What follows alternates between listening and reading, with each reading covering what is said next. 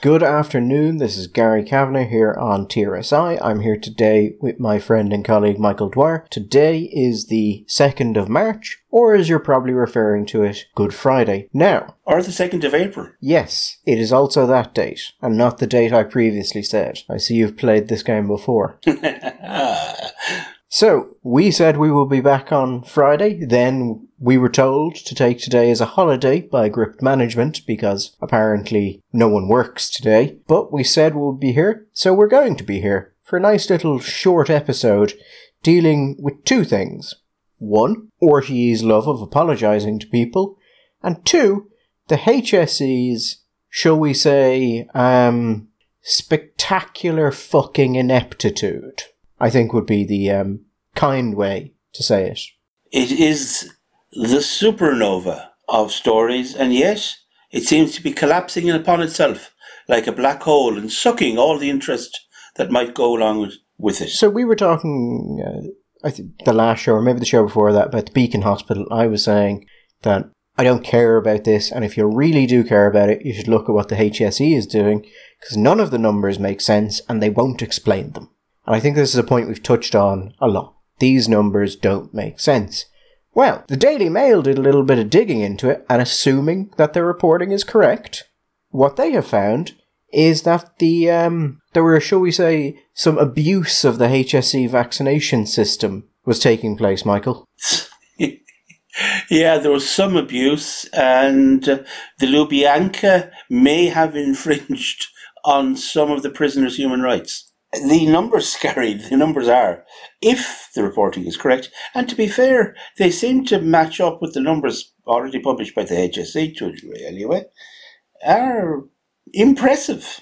So, this is what is alleged to have happened. The HSE had an online portal if you were a member of the HSE staff or you were considered to be a frontline medical personnel, and therefore in the top category to get vaccinated. Even above people in nursing homes, Michael, you may remember, we moved them. They're still classed as cohort 2, but they actually started before the nursing homes, substantially before the nursing homes. And it turned out that this portal didn't actually require any login details or verification that you actually worked for the HSE. So effectively what the HSE did was create a static link that anyone who got could use and could say that they worked in a position that had a risk of transmission, that they were a healthcare worker, not give their exact occupation, and be registered to be vaccinated. And at no point during the process, from filling out the form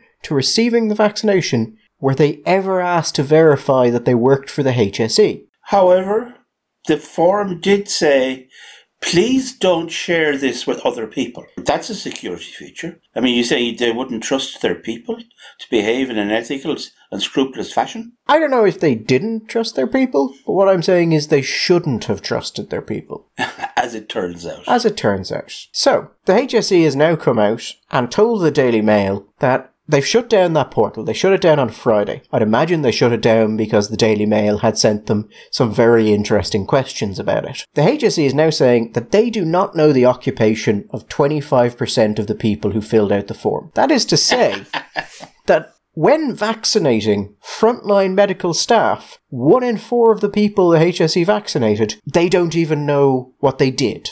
Or what they might have done, or what they could possibly claim to do. Yes, they know nothing. But it's not even necessarily that if they filled in the form that they necessarily, in fact, fill that competence either. Well, no, that's the thing. So we have 25% who didn't put in the occupation. Some of those may be HSE staff that just didn't fill it in. But there's no verification, so anyone could have put in any position and simply had it accepted by the HSE. So while the HSE is saying that they don't know the occupation of 25% of the people who filled out the form, they can't prove the veracity or the employment status of anyone who filled out the form. Anyone. If I could have gone in and filled it out and said, Michael Dwyer, I'm the head of brain medicine in the big hospital near the sea. And it turns out that I'm not, in fact, the head of brain medicine, somebody else is. But there'd be no way of knowing that. This cohort was always way too large. way too many people were getting vaccinated. 327,851 vaccines have been administered in this cohort so far. Now, some of those are second doses. 235,418 first doses have been administered to this cohort. Now, here is the problem with that.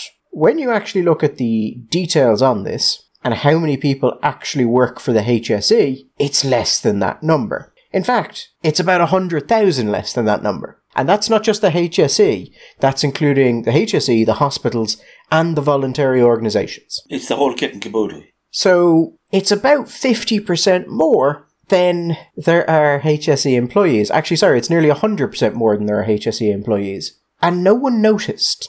You see, that's the thing that, you have to say, that's the thing that kind of, amongst the many things that are curious and puzzling about this is, they're doing this, the HSE is carrying out the vaccination, so they're presumably aware of the numbers that are being done. The HSE also presumably is aware of the numbers of people that work for the HSE and has a rough idea of the numbers of other people around that are part of the programme. And they get to the number and, we've vaccinated 120,000 people. That's just about us done. And then it's 130,000 and 140,000. And the numbers keep going and no signs of them stopping. Would there not have been a point where somebody around the table said, lads, are my numbers wrong? Or do we have more people working for us than I thought? Or is there something a bit funny about the vaccination numbers? Something doesn't seem to be quite right. And yet, the appearances, Gary, maybe it was not connected with the Mail's story, but it does seem to be the case that portal was left going until the point at which the Daily Mail decided to run the story. The HSE has 127,000 staff in total, including those in voluntary sections. On its own, the HSE only has about 82,000, but 127,000 is effectively everyone in the health service, the hospitals, and the voluntary organisations that help them out. That includes admin staff. That includes everyone. It's fucking everyone. They nearly vaccinated twice that. And they didn't notice. Or they did notice. And actually, I would kind of prefer they had noticed. Because if you didn't notice, there are people in the HSE so inept that they must constantly have to remind themselves to breathe. Breathe in, breathe out. So you might think, well, what are the numbers like on this? If we take the HSE's 25%, that means that they vaccinated about 60,000 people without knowing what job they do. And if they don't know what job they do, they can't know that they're frontline medical staff. Yeah. Assuming those people got second doses at the same rate as the rest of cohort 2, that's about 82,000 doses, which have been improperly administered, or could have been improperly administered. That's about 10% of the total of the vaccination programme. And as I said, that's only the 25% that the HSE doesn't know anything about. They can't stand over any of these vaccinations. And this is the single largest cohort of people vaccinated. Before we continue that, can we just bring it back to the beginning, right? We're back in the room where the guy is counting the numbers, but maybe a few weeks before he'd started to count the numbers. We're setting up this system. We're setting up that we want the frontline workers to be vaccinated. That's a policy decision that has been arrived at for public health reasons. This is what we're going to do. Now, nobody said we should really have some kind of mechanism whereby we know for certain that it's frontline workers getting this vaccination, that it's not just people walking in off the street. Nobody said that. Surely within the HSE, there's some method of identifying the people that work for them. Is there a register of employees? Is there a number attached to a name? Is there a department or a hospital or an office building that they're associated with? Nobody thought, you know what, just for the sake of, probity and everybody, doing the thing right and nobody getting vaccinations that they shouldn't get and nobody jumping the queue, even though people were working in probably, I'm speculating here, there may be office blocks in Athlone where people never go into a hospital that work for the HSE that were vaccinated on the basis that they worked for the HSE and therefore they were frontline workers. Nobody thought there was a requirement to put some level of identification in this. Well, I'm going to put out just an idea here. That's just an idea. I've no proof of it. I've no idea if it's true. I'm not even saying it's true. I'm just floating it as a concept. Okay. Let's say you were the HSE and you were told that you need to vaccinate frontline healthcare workers, and you know that will be very difficult to do, both because you have to define frontline healthcare workers, but also then you have the union issues and you have the personal issues of only vaccinating part of the organisation. And it's going to be a lot of stress on you, and, it's going to be a problem. And on the other hand, you have a government who desperately wants the numbers to appear good and knows that the hospitals and the HSE is a very easy way to get the figures up very quickly, because you can literally just pull people out of wards and vaccinate them. And so there is perhaps an understanding that was what was to be done. And so the HSE creates a system that has no verification, because that makes it very easy to vaccinate non-frontline staff. And at this point, I have talked to multiple administrative staff in various parts of the HSE, none of whom will go on record, or I would have written it up already. And all of them, Michael, were offered vaccines. Those who turned vaccines down on the basis that they're not frontline and they don't deal with the public because they're working from home, were offered multiple vaccines, one after the other. So let's say you do that, and you basically vaccinate the entire HSE. And the unions are happy, management is happy, everyone is happy. And the government looks really good because the numbers go up. And then you wait for the numbers to stop going up, and they don't. And they don't. Your thing has gotten out. And now everyone's starting to realise that there's actually no verification process here. And people are starting to go online and post detailed explanations of how the public can do this. And at that point, there's maybe a moment of realisation, Michael, that if it gets out that you set up something with absolutely no verification that could have allowed tens of thousands of vaccines to be improperly administered, that's the sort of thing, people lose their careers over, and in other countries would potentially be facing jail time for. And you just decide to wait it out. So this, shall we say, not even a hypothesis, but this narrative is based on the idea that the lack of verification is not in fact a glitch in the system, but an integral part of the design of the system. Because you don't want to know, by not asking the people who they were, you couldn't know who they were, and therefore if someone asked you who they were, you weren't in a position to say. And because they used the frontline healthcare workers link, Michael, which told people not to share it, they were frontline medical workers, of course. And then it gets into the public, and you've got a decision of, well, do we just try and wait this out? And you do try and wait it out. And the numbers just keep going up and up and up. I have this image in my head, this sort of keeps persisting the last minute or so, of rabbits in Australia. They've created this system. It's like when they let the rabbits first out in Australia, they said, we won't say anything. They're there, they're crying, they're fine. They'll be okay. And they start to reproduce, and that's okay.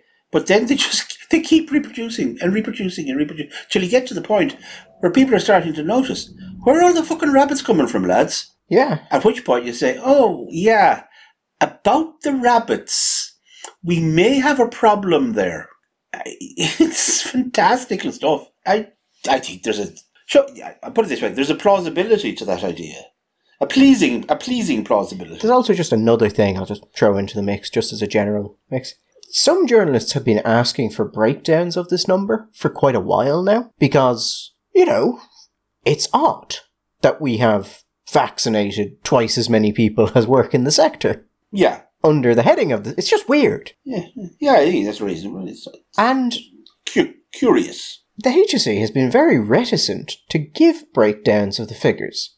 Now, we know now that the 25% they just didn't know the occupations of But that indicates that there is a listing of the occupation of the other ones, and they chose not to give that out. Well, yeah, because it may be the case that while it's not so much that they know the occupations of the others, but they knew what was written down as the occupation of the others. Now, I will say this is probably a very easy list to audit, because you would have signed on to it knowing you need a second dose, which means you would probably use a real name in case you're asked for ID, and you would use real contact details because you need to be able to receive the call from them.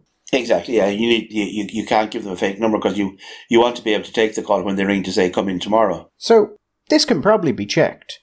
The other point I would make is that Cohort 1, the long-term residential facilities, the numbers there are also way out of whack. There may be a different explanation for that. Michael, could you see the HSE, let's say, creating a second unsecured link?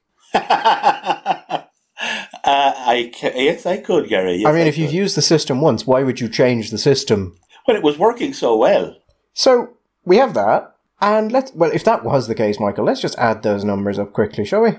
Okay, go on. We've 819,000 vaccines administered so far. And if that was the case, and they had given out an unsecured link for the nursing homes, we would now have a situation where we would be unable to verify the integrity of 512,000 of those vaccines. Which, by my rough maths, Michael, is over 60% of all vaccines given out. It's the gift that keeps on giving. So, I think there is a lot that can be said about this. It is a staggering level of ineptitude that even I am surprised that the HSE was able to rise to. I think multiple things need to happen, I think, at this point. I think Paul Reid needs to be sacked. And that might seem unfair. People might be saying, why does the HSE, or why does the CEO of the HSE need to be blamed for this? Maybe he had, no control over this area. To which I would say, you're the CEO. This is the most important public health program of living memory. And yes. It's your job to pay attention to it. And it's your job to be responsible for it. That's why you're paid €420,000 and you got to leave Fingal County Council, which, by the way, is where the Director General of the HSE worked before this. And organised a prawn festival. He did, and he brought back St. Patrick's Day parades. And that was a wonderful, wonderful history of success, Michael. I like a prawn festival. I like a prawn, actually. So here's the thing. You're the CEO of the HSE. You are effectively in charge of this vaccination program, or at least the practical implementation of it. You know these numbers. You know how many people you employ. You have access to all of the breakdown data. So there's two things that could have happened here. Either he was aware of the data and allowed it to continue, because if he was aware of it, he would have been aware of it very early. Or he wasn't aware of the data, and the man over the vaccination program didn't notice that they had vaccinated nearly twice as many people in his sector as are employed in the sector. Without flogging many dead horses, you say he's the man over the vaccination program. He is the head of the HSE, which is the organisation, which is the dedicated organisation to roll out the vaccine program. We don't actually have, unlike other countries particularly that have been successful in rolling out their vaccine programs, we don't really have anybody whose specific and unique job is organising the administration of the vaccines and rolling out, as we keep saying, of the vaccine program. Now, we've talked about this before. Gary, you mentioned before context that you'd had with senior healthcare managers in hospitals in Dublin who said, we literally don't know who's in charge. When there's a problem, we don't know who to ring. We don't know if it's the department. We don't know if it's the HSE. We don't know if it isn't the HSE, which department of the HSE it is. And I think even at this late stage, and unfortunately this is not as late a stage in the programme as it might otherwise have been, it would be useful to bite the bullet and actually put somebody in, specifically in charge of this programme, to oversee every detail, who does nothing else but this. Because as head of HSE, he obviously is going to have other shit to do. And I'm not saying that he's not responsible. Ultimately, he gets the big bucks. The buck stops with him, as Harry Truman would say. But for the purposes of running it, we have people in this country who work for companies that have massively complicated logistics and seem to do it pretty well. Companies like we mentioned, we're talking months ago. We're talking about the fact, why can they not get somebody from Amazon in for 6 months? They're used to delivering stuff. Why can't we get somebody in who knows how to do this kind of thing, or something like this? So dealing with complex systems and going for targets and meeting them. But maybe that's nonsense. Maybe actually all that would do is create another period of time where we'd have to go through a whole series of interviews and reflection, and he'd have to get up to speed, and all it would do would waste more time. I don't know. But it does seem to me that we are suffering from the lack of one person, high quality managerial individual whose job is solely simply to roll out the vaccine throughout the country. Anyway, I'm sorry, I just wanted to have another go on that particular dead horse, but go ahead. No, I think, obviously, the actual ownership of the vaccine program is a massive issue. But he is the head of the actual implementation body of most of it. Yes, now, he is. Also within that, on whether or not he knew, CEOs will delegate things. It's been possible not to. But there are always projects that are deemed to be important enough to be worth the personal, direct attention of the CEO. And I would find it hard to believe that the vaccination program was not one of them. It has to be his number one. Beyond that, the data that led journalists to start questioning this is public. Yes.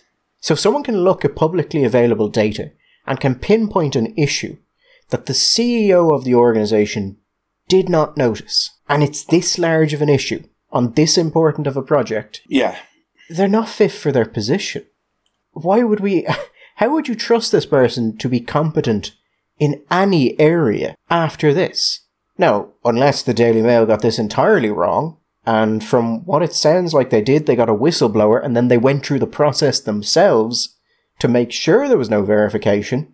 So that would be a hard one for them to be wrong on. Yeah. And then, of course, when we're recording this, and we're all ready to go, the Daily Mail puts up its front page for tomorrow, so the Friday when you guys will hear this. It's like 12:30 on Monday morning at this point.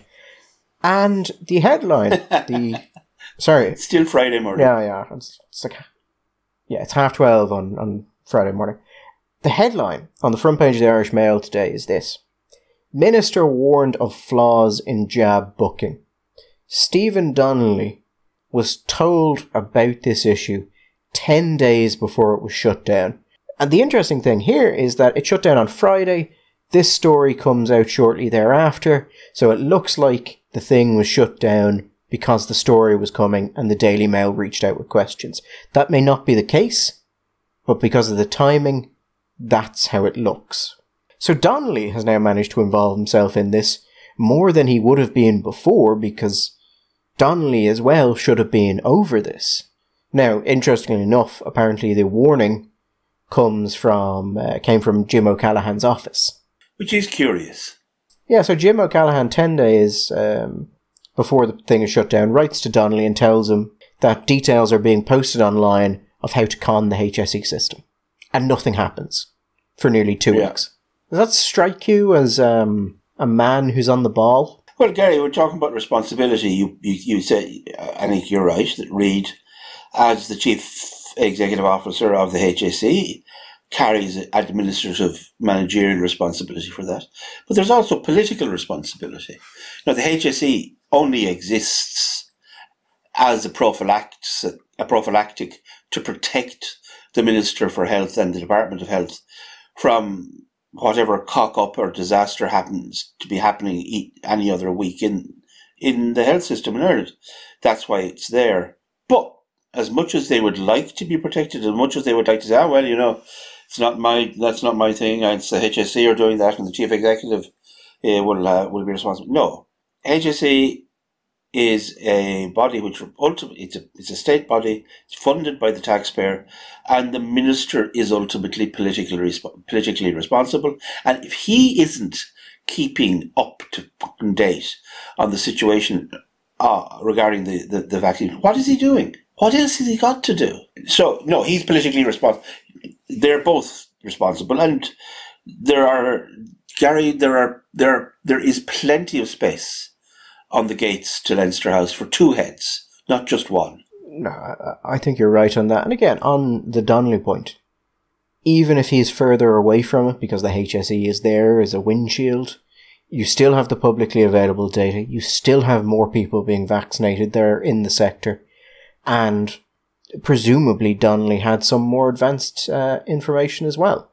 And he, again, either didn't notice or God knows what he was doing. And I think also they are kind of undercut by the timing of this, because a very short while ago you have the Beacon Hospital, you have 20 vaccine doses out of 200 sent to school teachers because the HSE cocked up and double booked hundreds of people, leading to 200 no-shows, something which they have continued this week with hundreds and hundreds of no-shows and double bookings all throughout the country.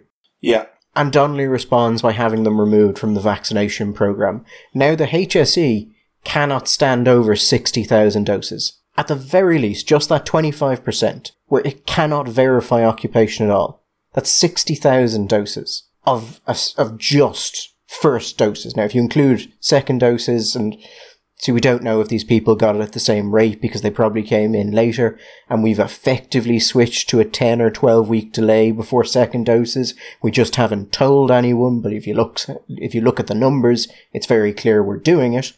So maybe they didn't get as many second doses, but at least 60 doses, maybe up to 80,000 in that, and the HSE cannot stand over it at all. And we have, a couple of days ago, Donnelly talking about the need to protect the integrity of the system and public trust in it. And a couple of days ago, when I'm going through my Twitter feed, the Beacon and the 20 vaccines is all over it like a rash.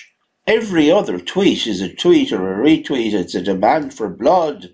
It's oh my God, this is the same old Ireland. It's jobs for the boys. It's incompetence and lack of transparency for 20 vaccines. They lose their life. Today, I didn't see this mentioned.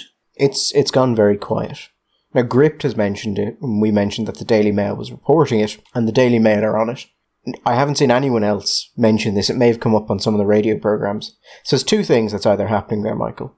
One, they've decided they're not going to cover it, which has been happening more and more, actually, over this, as we've gone through the COVID period. I don't rightly know why, but it seems to be happening more often. Or they think it's so serious that they've gone and they're going to verify themselves over a day or two, and then they're going to report it heavily. And I have no idea which way they'll break on that. I'm hoping it's the latter, and I kind of believe it has to be, because the Mail has broken the story. It's out there, and it's a massive story. And if the Mail is right about this, of course, it has to be checked. And maybe the Mail got it wrong, but just on the basis of the raw numbers that we've seen, it's very hard. It is very hard to square the numbers of over 200,000 individuals receiving at least one dose with the numbers of people employed under the auspices of the HSE and the various and all the other organisations together. How those numbers square with this being part of the frontline programme. However, leaving that aside, what I find even more bizarre is I'm not specifically even talking about the silence of the newspapers, but also the silence of politicians. Politicians in opposition, vociferous politicians, mostly I would say from the left, the hard left, who were apoplectic about what had happened in the Beacon. Now, I'm not in a position to know if any of them have commented or none of them have commented, because all I can say is they have not been appearing on my timeline. They haven't been appearing in my tweets. It has not exploded with the huge energy that the Beacon's 20 vaccine did. And I find that curious. And at the time, I said, and I maybe I sounded like I was minimizing the seriousness of what might have happened, which I shouldn't. If I did, I didn't want to do that. In other legal cultures, this would probably fall under the heading of theft, and would be a potentially criminal offence if there was wrongdoing and if the person involved did, in fact, not go through all of the correct stages. And I don't think we know the details there to make a judgment. But they exacerbate the incredible amount of energy that was expended. And after the discussions we've been having for months, Gary, about the handling of the pandemic and then the handling of the vaccine rollout. And this is what people choose to become enraged about. The bizarre hierarchy of values being employed, both by media and by politicians in this area.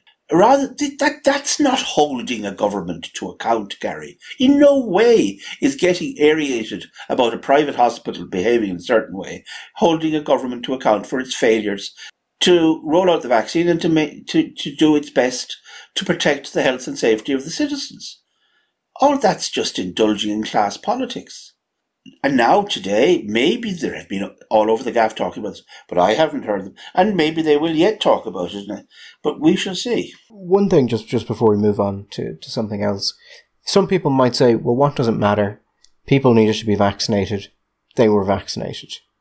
And there's lots of arguments you could make about that, about fairness and about the need to actually stick to a system and ethics and all of that stuff. I'm not going to make those arguments, because I never do. What I will argue is this, is effectiveness. I made the point months ago, I think, when I was saying that we shouldn't vaccinate healthcare workers first, but should go purely by age, that it would allow you, I think I said at the time, if you took the healthcare number and applied that to the other categories, it would be just a massive benefit. And that was even taking into account any increased risk of infection the frontline healthcare workers have. If they're doing this and they are using vaccine doses that could be spent on the elderly or those who are at a very high risk, that would improve public health more. That would cut down on serious illnesses. That would cut down on death.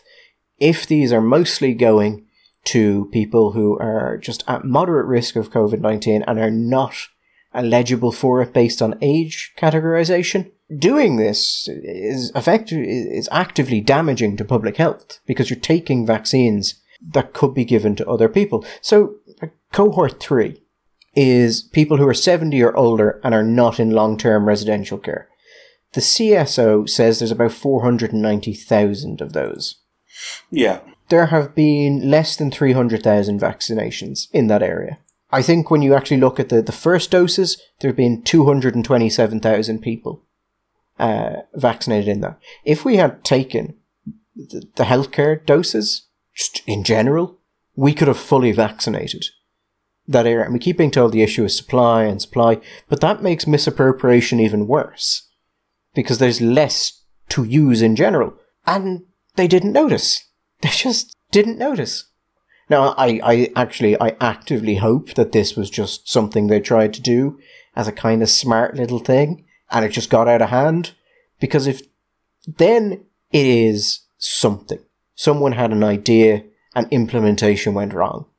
If it's just accidental, the level of ineptitude there would be, like, if they actually just did this accidentally, they set up a system with no safeguard accidentally, they didn't realise what would happen if it got outside, they didn't realise that the numbers had gotten so high, and they didn't even realise that the fact they didn't have occupation data for 25% of the people they were vaccinating is a question. That would be incredible. And before we move on, just to return to a point you made there, because I think it's absolutely central to why this is scandalous. We have to put this in the context of where we are. We have a shortage of vaccines. And we have been constantly told that the underlying problem with the speed or the lack of speed of the rollout of vaccines is because of the lack of supply. Now, as regular listeners know, I don't think that absolves them. I think that the lack of supply is a part of falls under their responsibility as well. But leaving that aside, as you said, at a time when we're dealing with a highly rationed good, which has a very high value to a number of people, to allow it to be dissipated in this way, willy-nilly, possibly in almost an accidental fashion, 100,000 vaccines possibly, who knows, 50,000, doesn't matter. That's absolutely disgraceful. We have a shortage of something, a terrible shortage of something, which is potentially life-saving for certain people, certain citizens, and this is how that precious resource is being managed. That's just that's simply scandalous. And somebody needs to respond to this, and somebody needs to take responsibility. Anyway, on the act of someone taking responsibility, RTE has, according to The Independent, apologised. They had the sheer audacity to ask a politician about children's shoes, Michael. Yeah, well, children's shoes, as they pointed out, are a sensitive subject for Fine Gael. So again... And especially for Fine Gael ministers for finance. So, RTE has apologised to Paschal Donohoe over the manner in which a question about children's shoes was put to him on Morning Ireland. Now, the question, basically, he was asked about children's shoes not being classed as an essential service. And then a comment was made that Fine Gael has a particular history when it comes to children's shoes. Now, for those who don't know, that is a reference to the collapse of the government in 1982. And what had happened is John Bruton decided he was going to introduce VAT on children's shoes, which up to that point had been free of VAT. And that led to the collapse of the Fine Gael Labour coalition because they underestimated the extent to which one person was going to make this an issue for them. Was it Bruton or... It was Bruton, was it? Not Dukes. No, it was Bruton, I think. Bruton. I can't remember. I remember the thing happening. I am old enough to remember the thing. And there were a number of independents. And I can't remember, one of them, was it Dublin Bay? Rockall Loftus was supposed to vote, allegedly was supposed to vote for it, vote one way and then and got in the wrong lobby or something. And the government wasn't supposed to follow, but in fact it did. And all on VAT on children's shoes. Yeah, and that was the reference to it. Now, Paschal simply made the point that he wasn't in politics at that point, and he just batted it away. He didn't sound terribly happy to be asked the question with that comment attached to it, but it didn't seem to trouble him, and the great thing about someone putting a comment to you like that is you can slap it right back at them pretty easily. So, no story there, all perfectly fine. But apparently it pissed off Fine Gael internally. And they made it known that they were pissed off. So RTE did the only reasonable thing and apologised to Fine Gael over the question. And now they're declining to comment on the Independent story. The whole thing I find surprising. First of all, Paschal never struck me as the kind of person that was especially thin-skinned. Secondly, it wasn't in any way, it wasn't a personal attack. It wasn't a savage question. It was a joke, essentially. It was a little bit of a, oh, well, you lads have had this problem before, you know. It was a historical reference to a previous occasion when Fine Gael had got into trouble over kids' shoes. For people who are into politics, and they pay attention and remember these things, and it might have caused a bit of a chuckle. Oh, yeah. Oh, there you go. That's them, all right. But it's such a thing of nothing. If it is the case that there was a complaint made, I'm only on my slight knowledge. I'd met Paschal a few times back in the days when he was a senator, and he seemed like a nice guy, a well-rounded, solid kind of a person. It didn't seem to me that the kind of person who go into the heebie-jeebies about a question like that. So if Fine Gael responded like this, I also think it was a ridiculously over-the-top reaction from Fine Gael, which makes them look odd. You don't agree with Senator Jerry Buttimer, who said it was an appalling question? No, sorry, Gary, you don't have to finish the question. The question, you don't agree with Jerry Buttimer, full stop. No, I don't. I have yet, and I know Jerry well. We were in college together. Lovely guy. But I have yet to hear Jerry come out with a statement where I've been able to say I wholeheartedly agree. So here's what the Independent are saying happened. There was a Fine Gael Parliamentary Party meeting. So you had Jerry Buttimer, you had Junior Minister Patrick O'Donoghue, who said it was an outrageous question. An outrageous question? Yeah. Barry Duggan, who is Fine Gael's head of communications, was asked to handle the matter. And he told the Parliamentary Party meeting that Fine Gael and the Finance Minister's office had contacted Morning Ireland to complain. Morning Ireland was the show they were on, and Mr. Donoghue's press officer subsequently received an apology. It reminds me of, there's a sketch in Brass Eye which if the listener hasn't seen it, it's a fantastic satirical series based primarily on media. There's one where they do a report in a prison, and the prison commandant tells an inmate to clean his shoes by licking them, to clean the commandant's shoes, and he just keeps screaming it at the inmate until the inmate begins to do it. And as soon as the inmate leans down to lick his shoes, he says, "You don't actually do it. Where's your self-fucking respect?"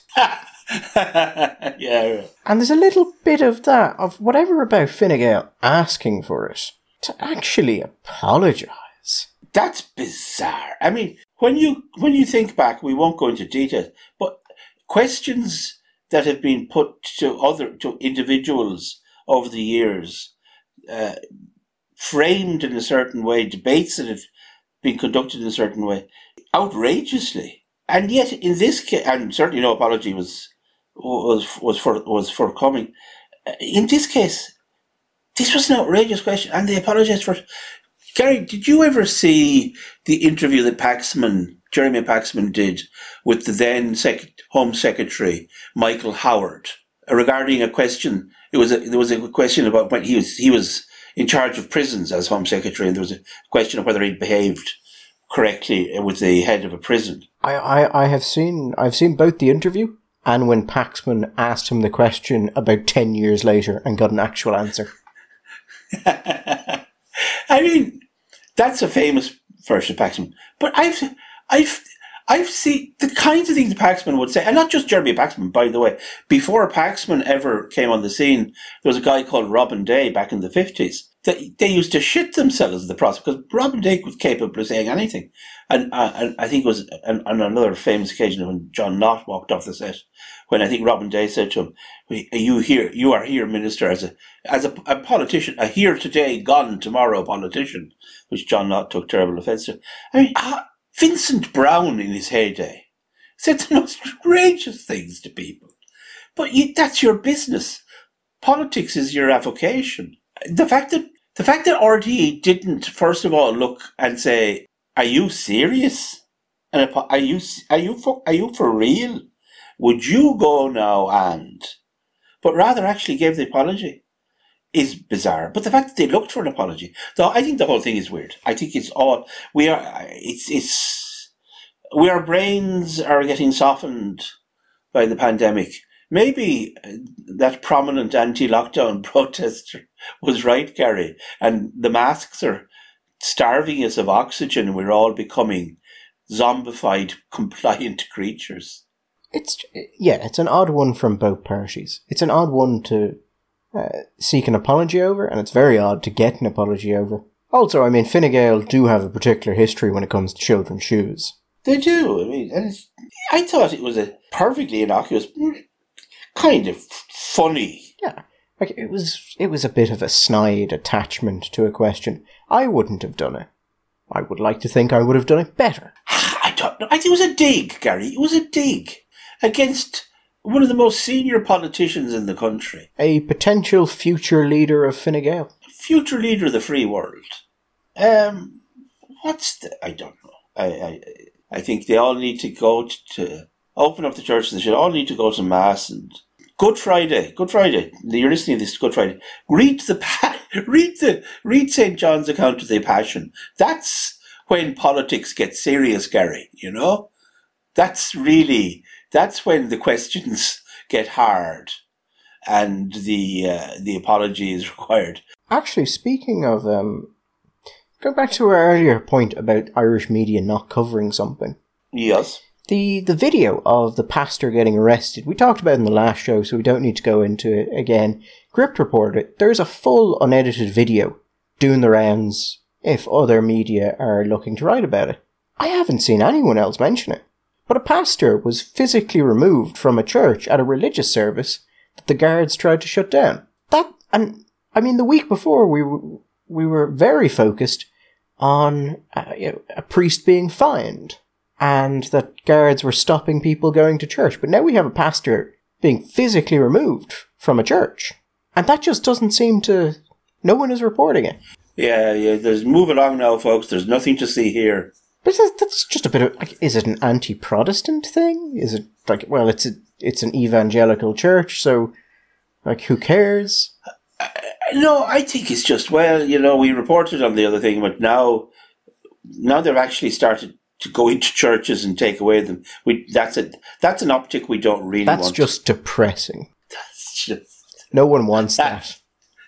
Not at Easter, which is such a happy time, I mean, RTE is in full speak truth to power, but, don't upset power when you do it mode at the minute. Well, be careful about the truth that you speak, But I know other media has that video.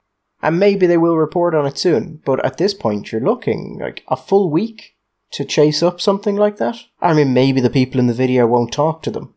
Because a lot of these people do not trust mainstream media. Which is not unreasonable. It's like when someone says it and you're like, yeah, you're not wrong. It's no longer a symptom of paranoia or conspiracy theory when you say you don't trust the mainstream media. It's just a sign that you've been paying attention. Listen, if the Irish Times calls you and you hear the phrase patsy, don't even wait for the McGarry, just hang up. Because let me tell you, that is like the Inquisition. Like, give me 6 words and I'll find enough to hang a man. You're not getting through that. Anyway, Gary, we were doing a short version. Brevity is the essence of wit. Absolutely. And people out there still have to get their fishing rods out, get down to the beach or onto the canal if they haven't already bought their fish. Because, of course, remember, folks, it's a day of fast and abstinence today. We don't want any mistakes being made. So get down, get your fish, get your fish fried, and we will be back are we back on Easter Sunday or are we on holidays? I don't know. I don't know. We were meant to take a holiday today, so maybe we take a holiday then. I just do what I'm told, and I'm not going to make promises, so then I don't have to work. I say work, but that implies payment. Indeed. It's more of an indentured servitude, really. This is the new work, Gary. This is the new economy, where you stay up till 2. Is this the gig economy I've heard so much about? Yeah, this is the gig economy, and you're the worst thing about it. There isn't anybody even at the door with a pint glass to collect money as the people come in.